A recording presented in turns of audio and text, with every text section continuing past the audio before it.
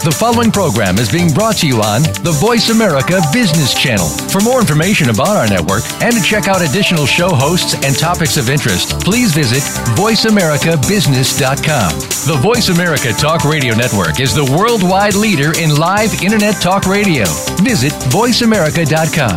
The views and ideas expressed on the following program are strictly those of the hosts or guests and do not necessarily reflect the views and ideas held by the Voice America Talk Radio Network, its staff, and management.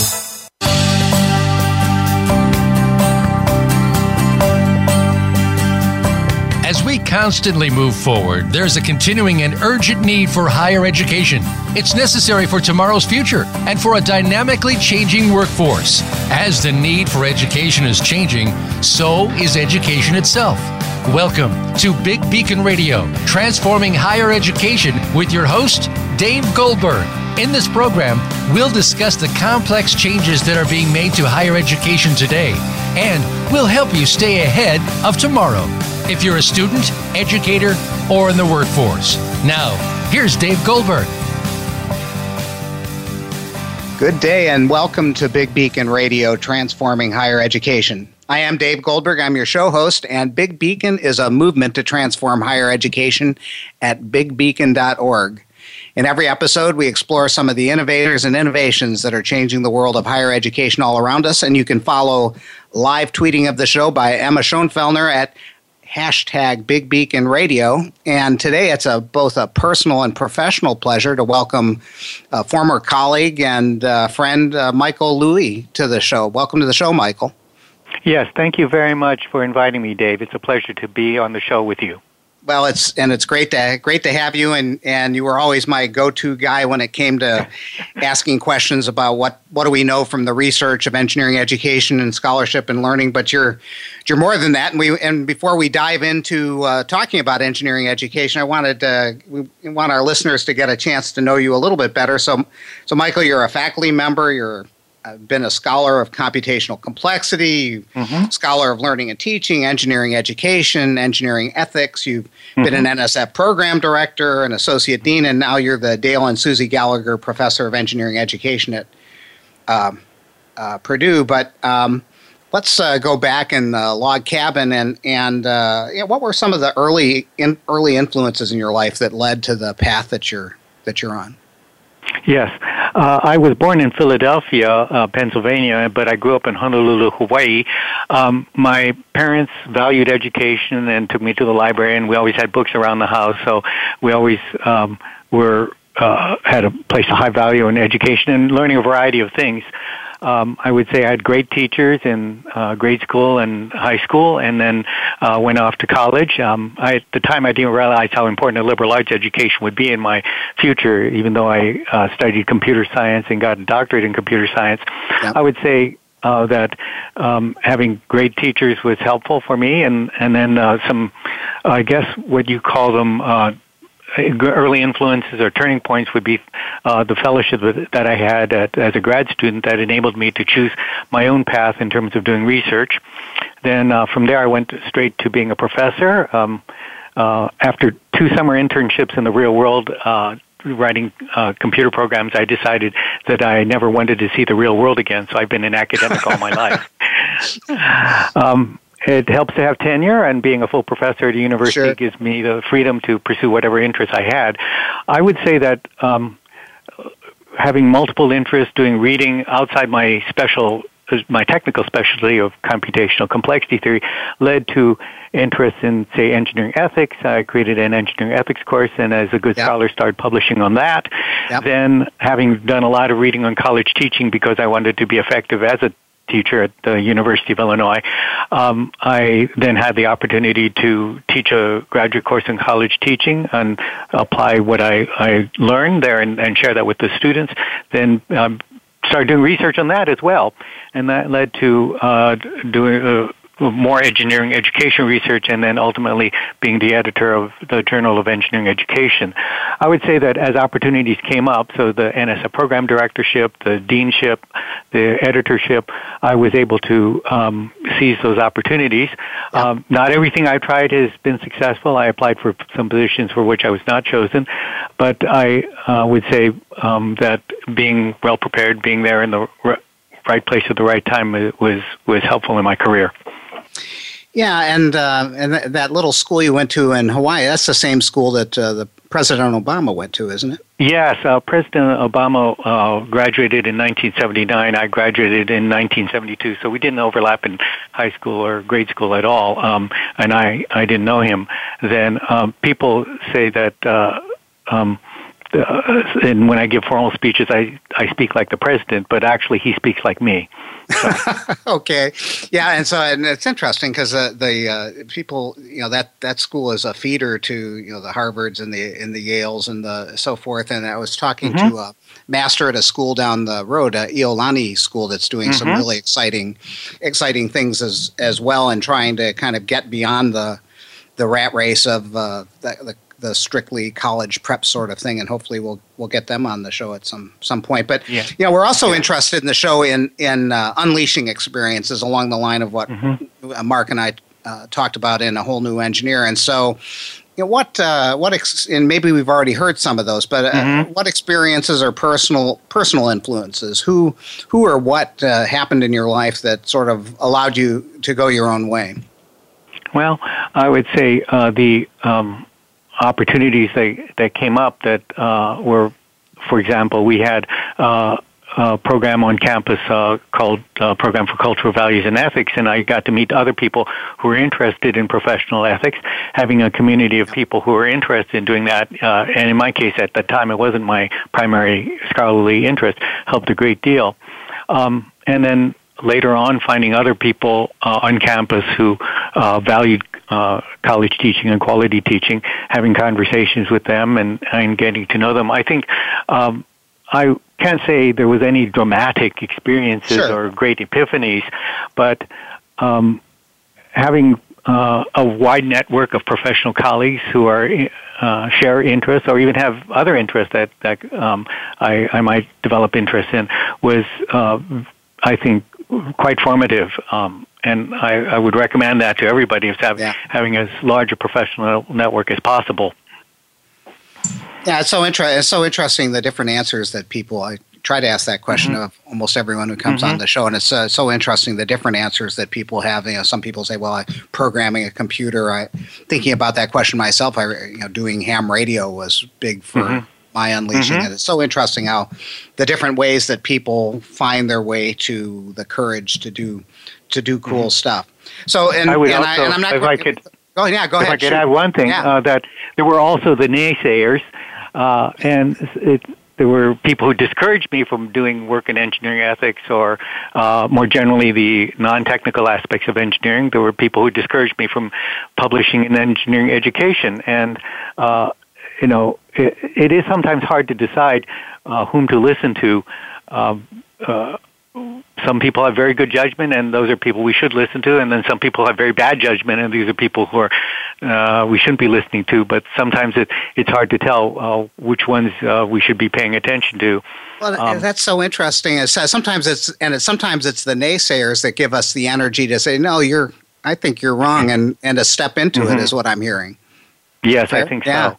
Yeah, and that's I hadn't thought of. I usually think of in the book we talk about the unleashing as a positive force by positive people, but I think that you're actually the second guest in a row that's brought up this idea of maybe it's honorary unleashing, where people who said no, you can't do that, it formed a challenge that we overcame. That's so interesting. So Michael, and we're not going to spend the whole show talking about iFoundry, but you and I were colleagues during the formative year. We spent a lot of time on the show on Olin and iFoundry and some of the transformative efforts that are going on around the world. And so you, as I said, you were the go-to guy. You were you and I, actually, the precursor to iFoundry was Engineering and Technology Studies, and the Engineer of the Future event that you and I co-produced, and so many good things came from that. I guess that's in the rear view mirror now a good bit. Looking back, that was 2006, 2007 that we started our conversation about philosophy and ethics and engineering, and what was what this all meant, and what. When you look back in that rear view mirror, what do you see? What are some of the takeaways, but positive and negative? I think some of the positives were being able to meet colleagues from other parts of the campus who had really interesting things to say that were related to engineering, and again, expanding the professional network.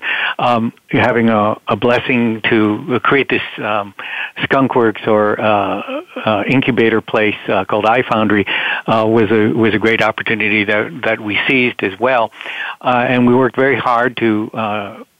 As you know, all those meetings to put together the new Illinois Freshman Engineering Experience. Yep.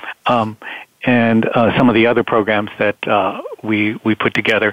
I would say that some of the lessons that I learned now looking back up to 10 years now is how change is really hard in a culture as in an institution that is as long-lasting as the University of Illinois, or really any of our ongoing organizations that are old.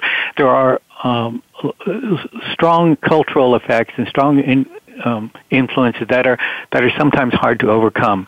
Yep. And as they say, there's some saying that culture eats innovation for lunch or something. It's Drucker. Peter Drucker said that. Yeah.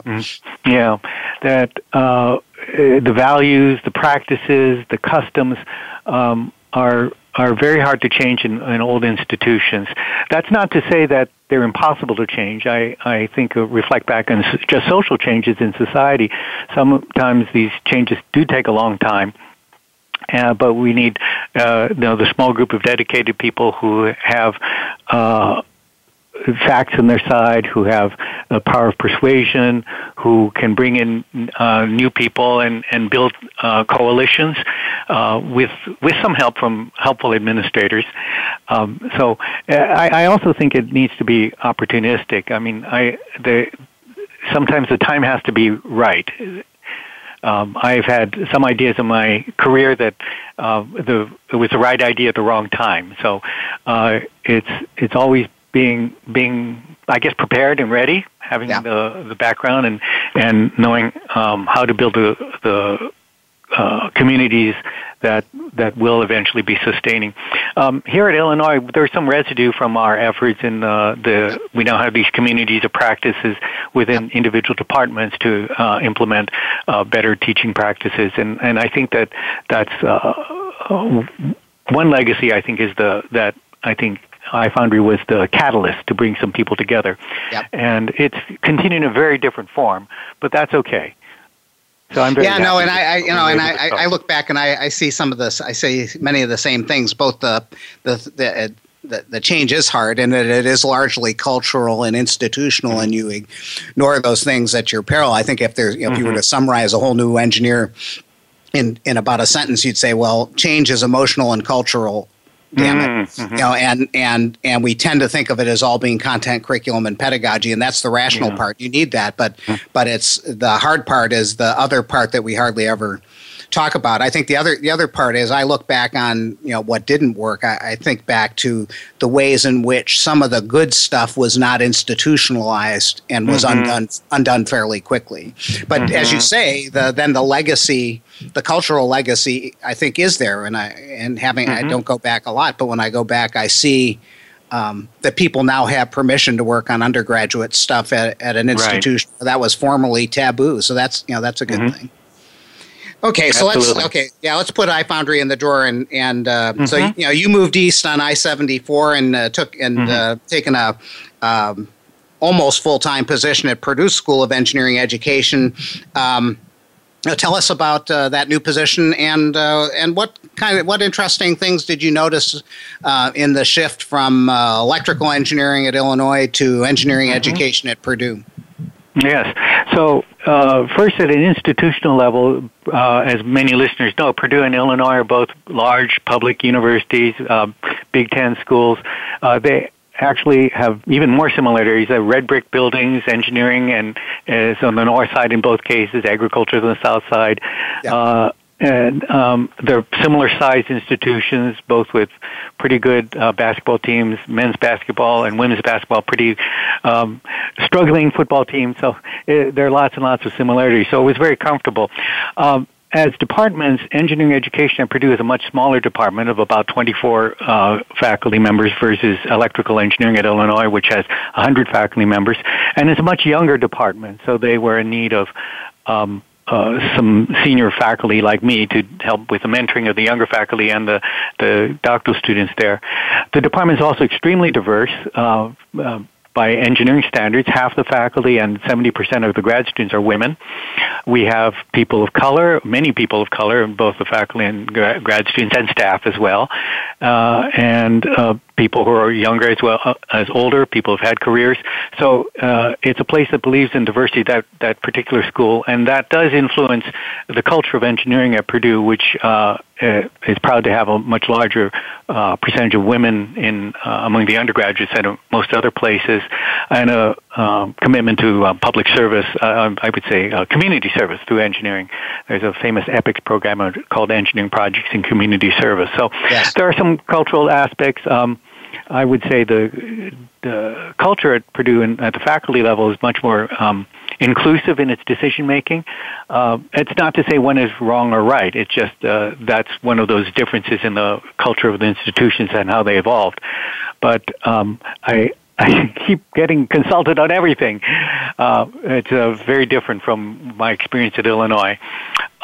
So yes, there are many similarities and many differences being in a different kind of department as well.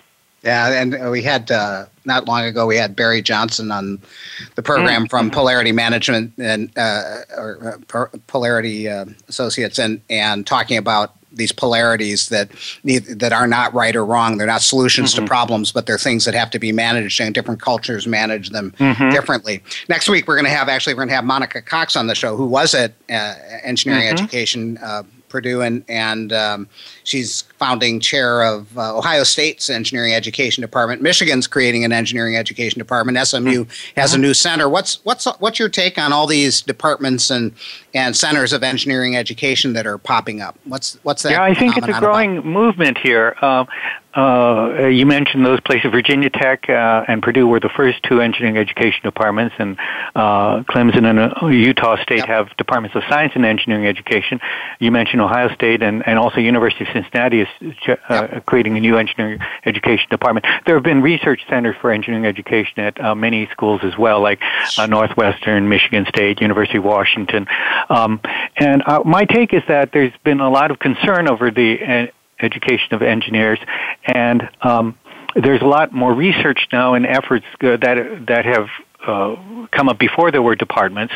I think partly it's also, so there's partly this concern, and the American Society for Engineering Education has been around for over 100 years, so there's a historical interest as well.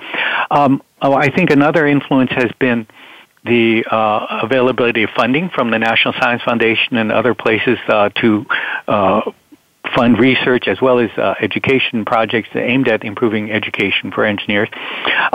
And I would say this is part of a broader movement called discipline-based education research. In physics, there's a group, a specialty called physics education research that, very much like engineering education research, takes ideas from educational theory, social sciences, and applies them to the teaching and learning of physics. And similarly in chemistry, so that's well developed as well. Yep. And I think this is a trend, recognizing that people who study education in these disciplines like engineering, physics, and chemistry need to be very well versed and even experts in those disciplines in order to understand the knowledge and the culture of those disciplines to be able to do research on that. So so there's different models. There are departments, there are research centers. There are even places like Nebraska or Oregon State or Arizona State where there are faculty members in engineering departments, standard engineering departments, whose research interests are in engineering education. So I think that will also be another model as we go into the future.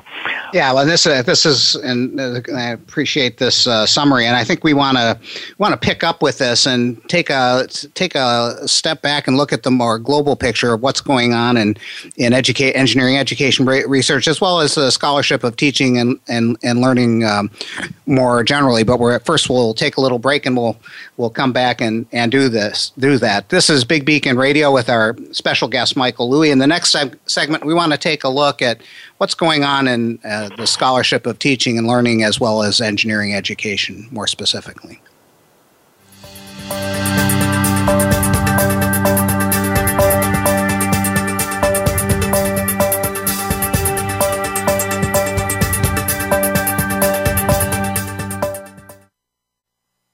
Become our friend on Facebook. Post your thoughts about our shows and network on our timeline. Visit facebook.com/Voice America.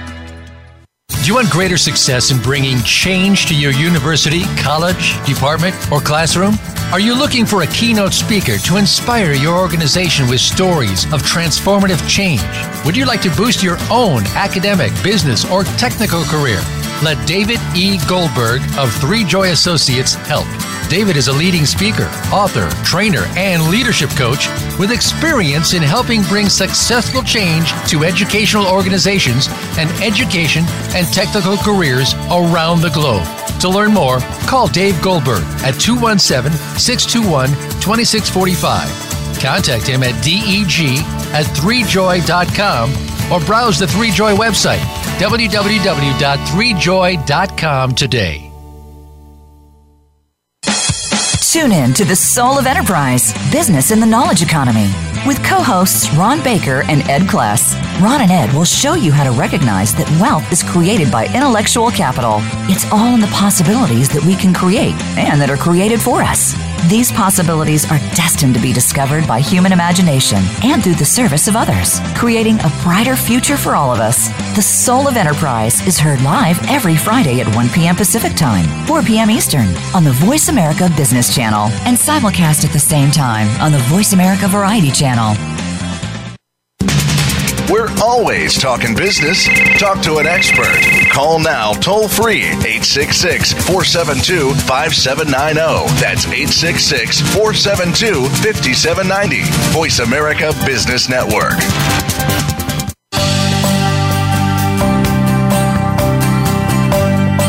You are listening to Big Beacon Radio. If you'd like to call into the program today, please call 1-866-472-5790. Again, that's 1-866-472-5790. Or send an email to deg@bigbeacon.org.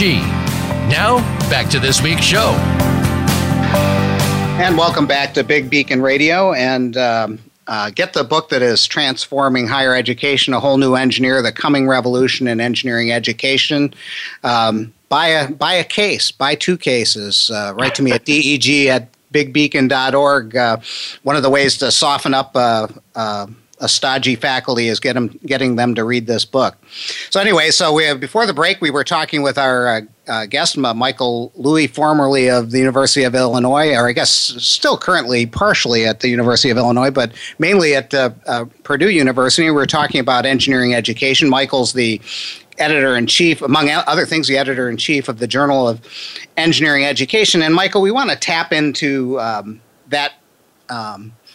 that unique perspective that you have as as editor of arguably the top journal in engineering education. You get a chance to see what people are thinking about, what they're doing research-wise, and what's going on in engineering education around the globe. You also sit on other editorial boards of other journals in the scholarship of teaching and learning. So, what do you see as some of the key trends? What are people thinking about, writing about in engineering education today? Okay, current trends in engineering education research are sort of drawn in part by what's going on in engineering education itself as people are coming up with new programs, new ideas. One of the burgeoning areas is pre-college engineering education, that is K through 12 grades, kindergarten through 12th grade, with the adoption of the next generation science standards across the United States. There's been a push for engineering instruction to be integrated with science and math instruction. So sometimes it's called integrated STEM. STEM is science, technology, engineering, and mathematics. So teaching engineering design along with how that connects with science and math. That's a very new area, and it's just growing a lot, and I'm seeing more and more papers in that area. We continue to see papers on student development, identity development. There has been a recent paper on busting the myth of Asian Americans as a model minority, and so how their identities, how they negotiate those identities as Asian Americans, and as an engineering students, and it's not monolithic. There's been continued large-scale studies on completion rates of engineering programs by race, gender, and so on, and the insights of how the completion rates are not necessarily different between, say, freshmen who declare engineering or freshmen who declare chemistry and graduate in those fields, but there is a difference in that engineering has very little transfer in.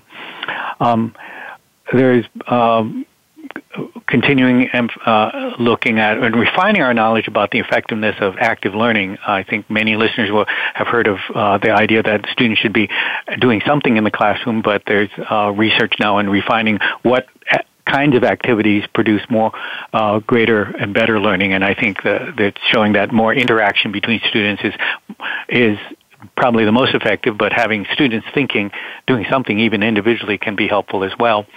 Yeah, can you say a little? Can you expand on that? That's a topic near and dear to our listeners' hearts. Right. What does that research tell us that we didn't know? Yeah. So. Just background, there's been a lot of research on sort of active learning, having students do something more than in a classroom other than simply listening to a lecture. And this recent research is called the ICAP model, interactive, constructive, active, and passive. And so one step beyond the first step of activity is having students individually think of something or elaborate to themselves or explain ideas to themselves, and that's helpful, and it leads to more gains than simply listening. Then there's constructive, where the students actually have to produce something that they're writing a short paper in class or explaining things to each other, solving a problem in class. And then finally, there's the interactive level where they're actually talking to other students. And there's actually continuum, this recent research showing that the interactive is probably the most powerful because students are elaborating with each other and having to question each other and explain things to each other in their own terms. This does take time away from lectures, but it's time well spent because what students do in the classroom, will be more lasting learning. A lot of what they listen to, they may forget, but when students are more active, there's a greater depth of learning and it's longer lasting. So I would say that there's also, in terms of, and this leads me actually to a revolution in methods. You would think that engineers would like to do research that's very quantitative. We like to measure things, and that is true. But in the last 5 years, there's been a great shift in adding other methods of research, besides the quantitative methods, qualitative methods where we have students think aloud as they're solving problems, or we interview students, or we observe them in the classroom, or analyze their documents that they produce. So these qualitative methods have taken engineering education research by storm, and there's a lot of very interesting work that's coming out of that gives us more detail and much richer understandings of what goes on as students learn things. And besides qualitative and quantitative, there's mixed methods where we deliberately have some quantitative measuring with instruments and I'll get to that in a minute, Sure. exam scores and so on, and artfully integrated with some qualitative data such as focus groups or group interviews. And we're seeing a lot of inspiration using these methods that have been used in the social sciences. Anthropology is famous for its observations, but sociology, linguistics, doing content analysis, and very rigorous methods as well. In terms of the quantitative parts, people have been using, say, exam and homework scores for a long time, but there's been a greater concern for validity and reliability, which means are we actually measuring what we think we're measuring, and reliability is repeatable? Are we can we rely on what we're seeing? And there are more and more efforts to develop valid, reliable measurement instruments, not only for cognitive outcomes, that is, conceptual understanding of concepts in, say, digital logic or thermodynamics, but also for these harder to assess skills such as global awareness, ethics, attributes such as self-efficacy or confidence in professional situations. So there's a lot of effort to develop these valid, reliable measurement instruments, drawing on methods from educational psychology. It's gotten very sophisticated. I'm not sure I understand everything, but I have. That's what the peer review process is for, and I understand enough to judge how well that's going. So those are the kind of the current trends that I see in engineering education research. I'd like to say there would be more translation into practice, but that, again, seems to be a hard nut to crack. Well, and I think we want to, in the last segment, we want to talk about the degree to which this research does translate, and I seen you showed me a draft of a piece that you're writing where you're calling for more of that, and I think we share a common cause, if not common instrument of accomplishing that. But we both are both interested in actually seeing change be more effective. But so as you look over. Those are some of the, and are there, say, separate, we're talking about engineering education research. You also are a careful student of scholarship of teaching and learning more generally. Are there trends there that we should talk about, say, separately from the engineering education trends? Yes, absolutely. For those who are not familiar with the term scholarship of teaching and learning, that comes out of a report from Ernest Boyer in 1990, who talked about thinking of scholarship not just as doing primary research, discovery research scholarship, but also thinking of our teaching practice as a scholarly activity where it's grounded in the literature and subject to peer review, and where we might actually publish what we've learned about that and share that. So the idea of scholarship, teaching as a scholarly activity, originated in about 1990 in higher education, and we now, what we call scholarly teaching means that it is grounded in literature, it is carefully assessed. But what we now call the scholarship of teaching and learning is where regular professors, instructors have questions about their own practice, and they use the literature to inform their studies. They gather data systematically from students and write those up as papers that might be published in conferences or in journals. So there are journals that publish these scholarship of teaching and learning papers. They differ from what Journal of Engineering Education publishes, in that in the Journal of Engineering Education, which is what I edit, it's much more theoretically grounded. We expect people to have educational theories. We expect them to use rigorous methodologies that would be characteristic of education research and have attention to validity and reliability. By contrast, in scholarship of teaching and learning, you don't need as much theory, because we can't expect that regular mechanical engineering professors know much education theory. We don't expect the rigor of the methodology, but it should still be careful and systematic and not simply cherry-picking the best student comments. So in terms of the scholarship of teaching and learning in engineering, that sits between actual real classroom practices and more rigorous engineering education research. There's that's been ongoing for a long time. People are now studying their practices and effectivenesses of current teaching practices, such as flipped classrooms, where students listen to lectures outside the classroom on video or podcast, and then do their homework in the classroom with each other. And then more online teaching like MOOCs, new kinds of laboratories, laboratory kits that are order of magnitudes or 2 orders of magnitude less expensive than standard lab benches. So as engineering instructors are innovative in their teaching practices, there are some who will conduct scholarship of teaching and learning studies to assess the effectiveness of those practices and then to share those their findings with others through conferences and journals that publish that kind of work as well. I think that's an important part of the whole range of scholarly work in engineering education. Whereas my journal publishes the most theoretically grounded, we're very selective. And that's at one end. It's like the more foundational studies. There are people doing more applied studies of all kinds of things, driven by, I guess, new information and communication technologies, the desire to have, say, more authentic and real-world problems in the classroom. And I think there's a real fermented innovation that gets validated and spread through the scholarship of teaching and learning studies. Oh, that's great. And so, what as you survey that work, you called out some of the trends in say the Journal of Engineering Education. What do you see in the SOTL work? What do you see there that's different? I think what's different is that there's more attention to, let's say, how people learn specific concepts within specific disciplines.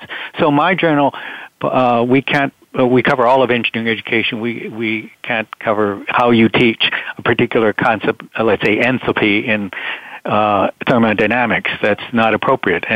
But there are more discipline-based education journals. So let's say in electrical engineering, there's IEEE Transactions on Education, published by the IEEE, which is a professional and Society for Electrical Engineering. And so for teaching a particular topics in, let's say, circuits or digital systems, how students learn those topics would be published in those journals. And I think I've seen more of that kind of work, and I think we'll see more, and it's actually growing in terms of the size of the literature. I would hope that other disciplines like electrical and chemical engineering, which have their own discipline-based education journals that publish scholarship of teaching and learning, I can see, and civil actually has one as well. I would like to see mechanical engineering do one. So I think that those are the kinds of the trends here. There's more emphasis on looking closely at how students learn particular engineering concepts or particular engineering skills that would go into the more disciplinary kind of journals. Great. We've got a couple of minutes before we take a break. What else would you like to tell our listeners about the state of research in these fields? Well, I would say that the standards keep increasing in terms of what we expect in terms of rigor, quality of evidence.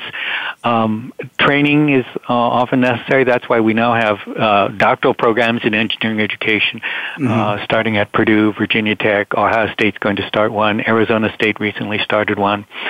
There are STEM education programs as well, often based in colleges of education. So I think that the expectations for the care and rigor, even in scholarship of teaching and learning, are certainly rising. No longer can we say, I tried it and I liked it, or I tried it and the students liked it, but I tried it and here's some data that show what students learned or which particular groups of students learned in what particular kinds of ways.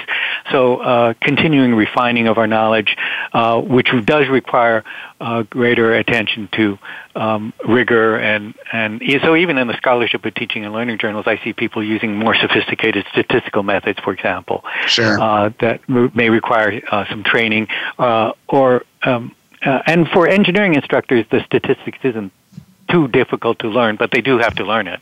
So we'll talk about the need for these F tests and T tests and so forth maybe in the next segment. But this is Big Beacon Radio with our special guest Michael Loui, and in the next segment we want to talk about how do we, to what extent has this research had an effect on practice, and regardless of the answer to that, how do we get more change and more action in the field. We'll take that up in the last segment.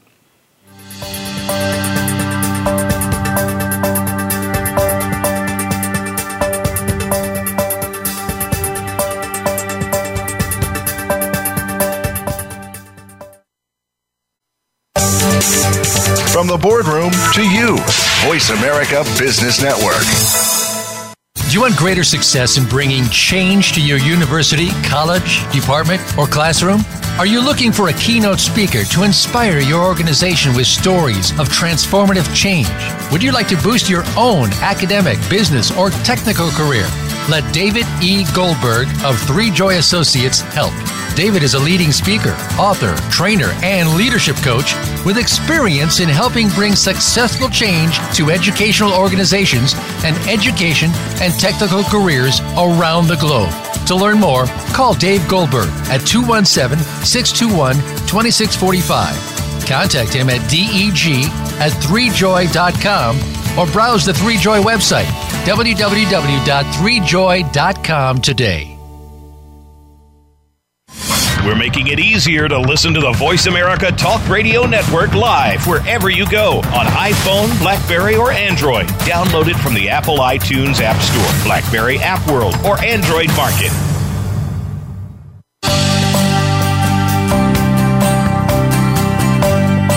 You are listening to Big Beacon Radio. If you'd like to call into the program today, please call 1-866-472-5790. Again, that's 1-866-472-5790. Or send an email to deg@bigbeacon.org. Now, back to this week's show. And welcome back to Big Beacon Radio. Get the coaching and deep faculty development you need to transform higher education at 3joy.com. And in the last segment, we were talking about what's happening in engineering education and the scholarship of teaching and learning. Generally, this segment, we want to take a look at the degree to which research is having an effect on practice. And this show grew out of the start of Olin College, the iFoundry experiment, the book, A Whole New Engineer, and ongoing practical efforts to transform higher education. And by its nature, this enterprise, when you create a new school, it's really a fairly value-laden enterprise, and some of the polarities that are implicit in change were called out. So for example, in Whole New Engineer, we called out joy, trust, courage, openness, and connection as central. As a scholar of education, as an engineering ethicist, what's your take or critique or views on the startup of these new programs and where educational culture seems to be going? Well, I would agree with you that change is value-laden, and I think you've identified some important values that are necessary in change. For example, that leaders of the change need to have the trust of the people that they're working with, and openness contributes to that kind of trust here. So, yes, there are deep ethical issues whenever you're talking about change as well. It's just within the context of large universities or even small institutions, that there's always there are cultural difficulties that people come up with in terms of trying to affect change. And so actually there is even research now on organizational changes. So I think some of the business people have been studying that, but people are now translating that into educational change in universities as well. Yeah, and of course, we've had John Cotter on the show, who's been a scholar of organizational change for dozens of years now, and then we've had other people on the show like Adam Kahane, who's a practitioner of larger scale social change, and so I think of engineering. I think of education change as somewhere in between social change because it's so far reaching, and corporate change because it's in this bureaucratic structure that has all kinds of impediments to changing. But let's talk about the effect of, so we've been talking about, so there's all this activity. We've got departments of engineering education. NSF is throwing more money at stuff. American Society of Engineering Education has been around for a while and is, doubling down on its efforts. To what extent is the research that we're doing in education, generally engineering education in particular, having an effect and bringing about change? I think that it's a mixed bag right now. Yep. I think that a lot of the research on, let's say, active and cooperative learning is gradually finding its way into engineering classrooms. More and more faculty members are learning about these methods and are implementing them and having fun and finding that their students are more energized. Actually, some of the times the research shows that the students may not learn more, but what they learn is more lasting, and they develop better attitudes, and so there's more retention. And I'll take that over better conceptual understanding. I think that there's some places where change is frustratingly slow. For example, we've known for many years how to what we need to do to improve, let's say, the participation of women among other underrepresented groups in engineering. Women have been only 17% of engineering undergraduates for a long time. It's fluctuated a little bit between 15 and 20%, and this is across all American institutions. Yet, and then the percentage declines even among practicing engineers. Yet, in places like Indonesia, 50% of engineers are women. So there must be something going on in the United States that causes these. And we studied this. We know some things that can change, but are hard to change. Let me cite one study that was a success. This study, again, grew out of research on that showed that standardized test scores, particularly the SAT math score, is not a particularly good predictor of the success of women students in undergraduate engineering programs. And this is the women in engineering programs tend to draw on a broader base of skills than simply being able to do mathematical problems, which is still important, but it's not the only skill that they have. And one institution found that by eliminating a cutoff for the SAT math score, they were able to admit more women into their programs, and the women did just fine because it was research-based. We knew that the women would be successful, and so now the percentage of women in that engineering school is closer to 30% than it's almost double the national average. So that's one success story, and it would be nice if other places would adopt these.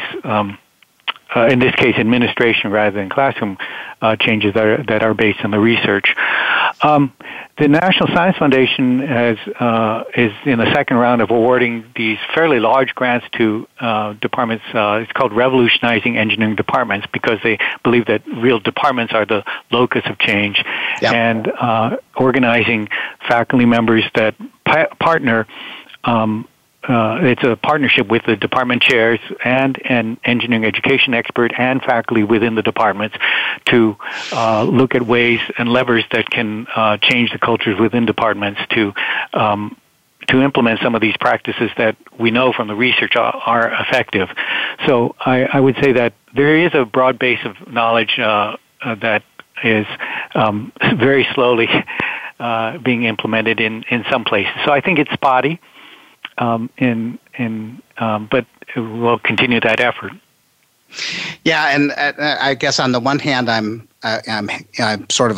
happy to see. So we've seen the NSF fund actually over and over again. It's like Groundhog Day, large-scale efforts to bring about change. The last big tranche that I remember were the curriculum coalitions, and everyone gets excited for a while and does some stuff, and then the money goes away. I guess I'm wondering, that makes me think of the research in self-determination theory and Ed Deasy's work and so forth. That part of what when we give rewards financial rewards for things, about especially in complex cognitive tasks, that all we do is train people to not do the thing unless they're rewarded for it. Mm-hmm. What's your, as a scholar of engineering education research, that was an assessment, but I'm curious what your take is on what I just said. Well, I think that there's some truth in what you said there, that the money can be a good stimulus to help people think about something, but you need to figure out how to sustain the effort after the initial stimulus is withdrawn, and that goes really deeply to the values of the institution and its culture.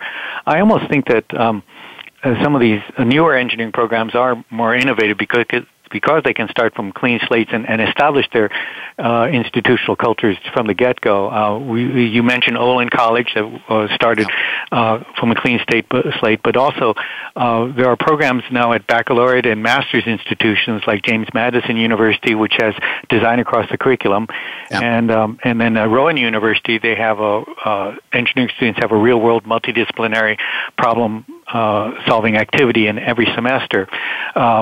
It's called the clinic, I think, at Rowan University. But so it's almost like you have to have a clean slate. And then from the larger institutions, the big public universities where the vast majority of engineering students are educated, I think it will continue to be spotty as people see some of these models at the other institutions. There is a not invented here syndrome as well. But I think that you're right. We need to, in order to implement institutional reform, there needs to be something really fundamental about, and I think in this case it can be department level.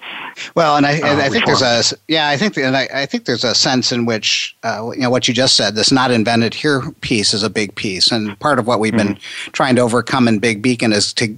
We've got a working group of people doing innovative things, and one of the challenges has been getting people to really talk to each other and share and learn from each other. I think it's starting to happen, but there's a culture. Well, in being a professor, there's a culture of individual initiative, and institutionally, there's a culture of Illinois will have an advantage over Purdue if they teach statics marginally better than say Purdue does, or vice versa. And we need to overcome that and work together in a different way. So I want to talk. You showed me a piece that you're in the process of working on when you talked about you talked about your parents' disappointment and you're not being a medical doctor, but then you also talked about borrowing from medical research in translation research, and that engineering education could learn a lesson from that. What's that all about? Yes. So this is maybe it's a blinding flash of the obvious that just because we publish these wonderful research papers that their ideas are not going to be picked up by the practitioners, and the medicine's known this for a while, that there are the clinicians and then there are the researchers, but there you have people who are in the middle, the sort of physicians, scientists, who do what in medicine is now called translational research. The goal of translational research in medicine is to take those laboratory experiments that show some molecule might have a particularly good effect and possibly develop new drugs. But there's a step a big step that goes between the original studies in laboratories and before it becomes widespread clinical practice. So it's almost like you need special effort or people who are trained to do that kind of research. Is different from the fundamental research. And it may involve large-scale clinical trials. It may involve small case studies. But there's a variety there.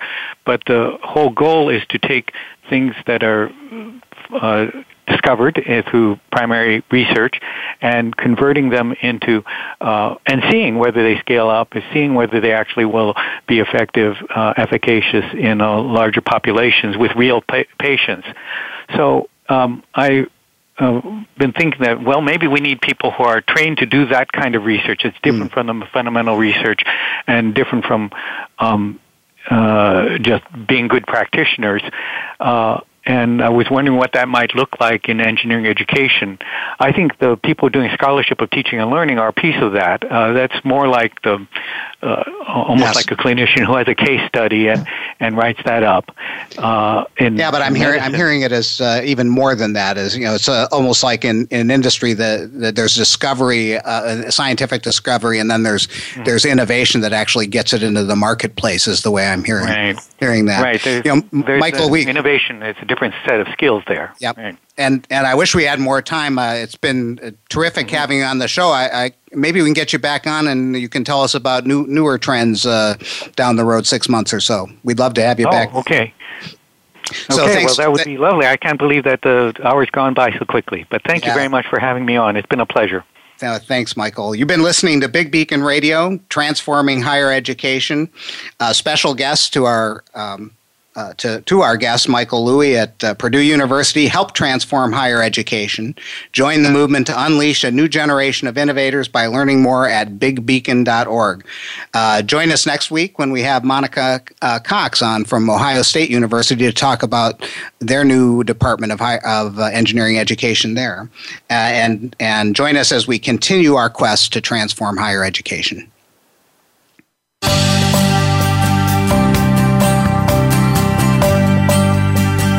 Thank you for tuning into Big Beacon Radio, transforming higher education. Please join Dave Goldberg soon for another edition. Listen every Monday at 1 p.m. Eastern Time, 10 a.m. Pacific Time on the Voice America Business Channel.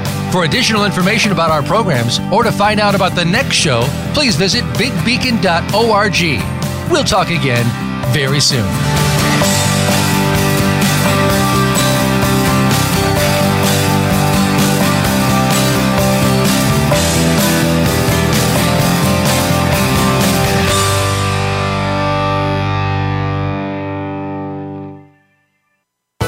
Thanks again for listening to the preceding program, brought to you on the Voice America Business Channel. For more information about our network and to check out additional show hosts and topics of interest, please visit voiceamericabusiness.com. The Voice America Talk Radio Network is the worldwide leader in live Internet talk radio.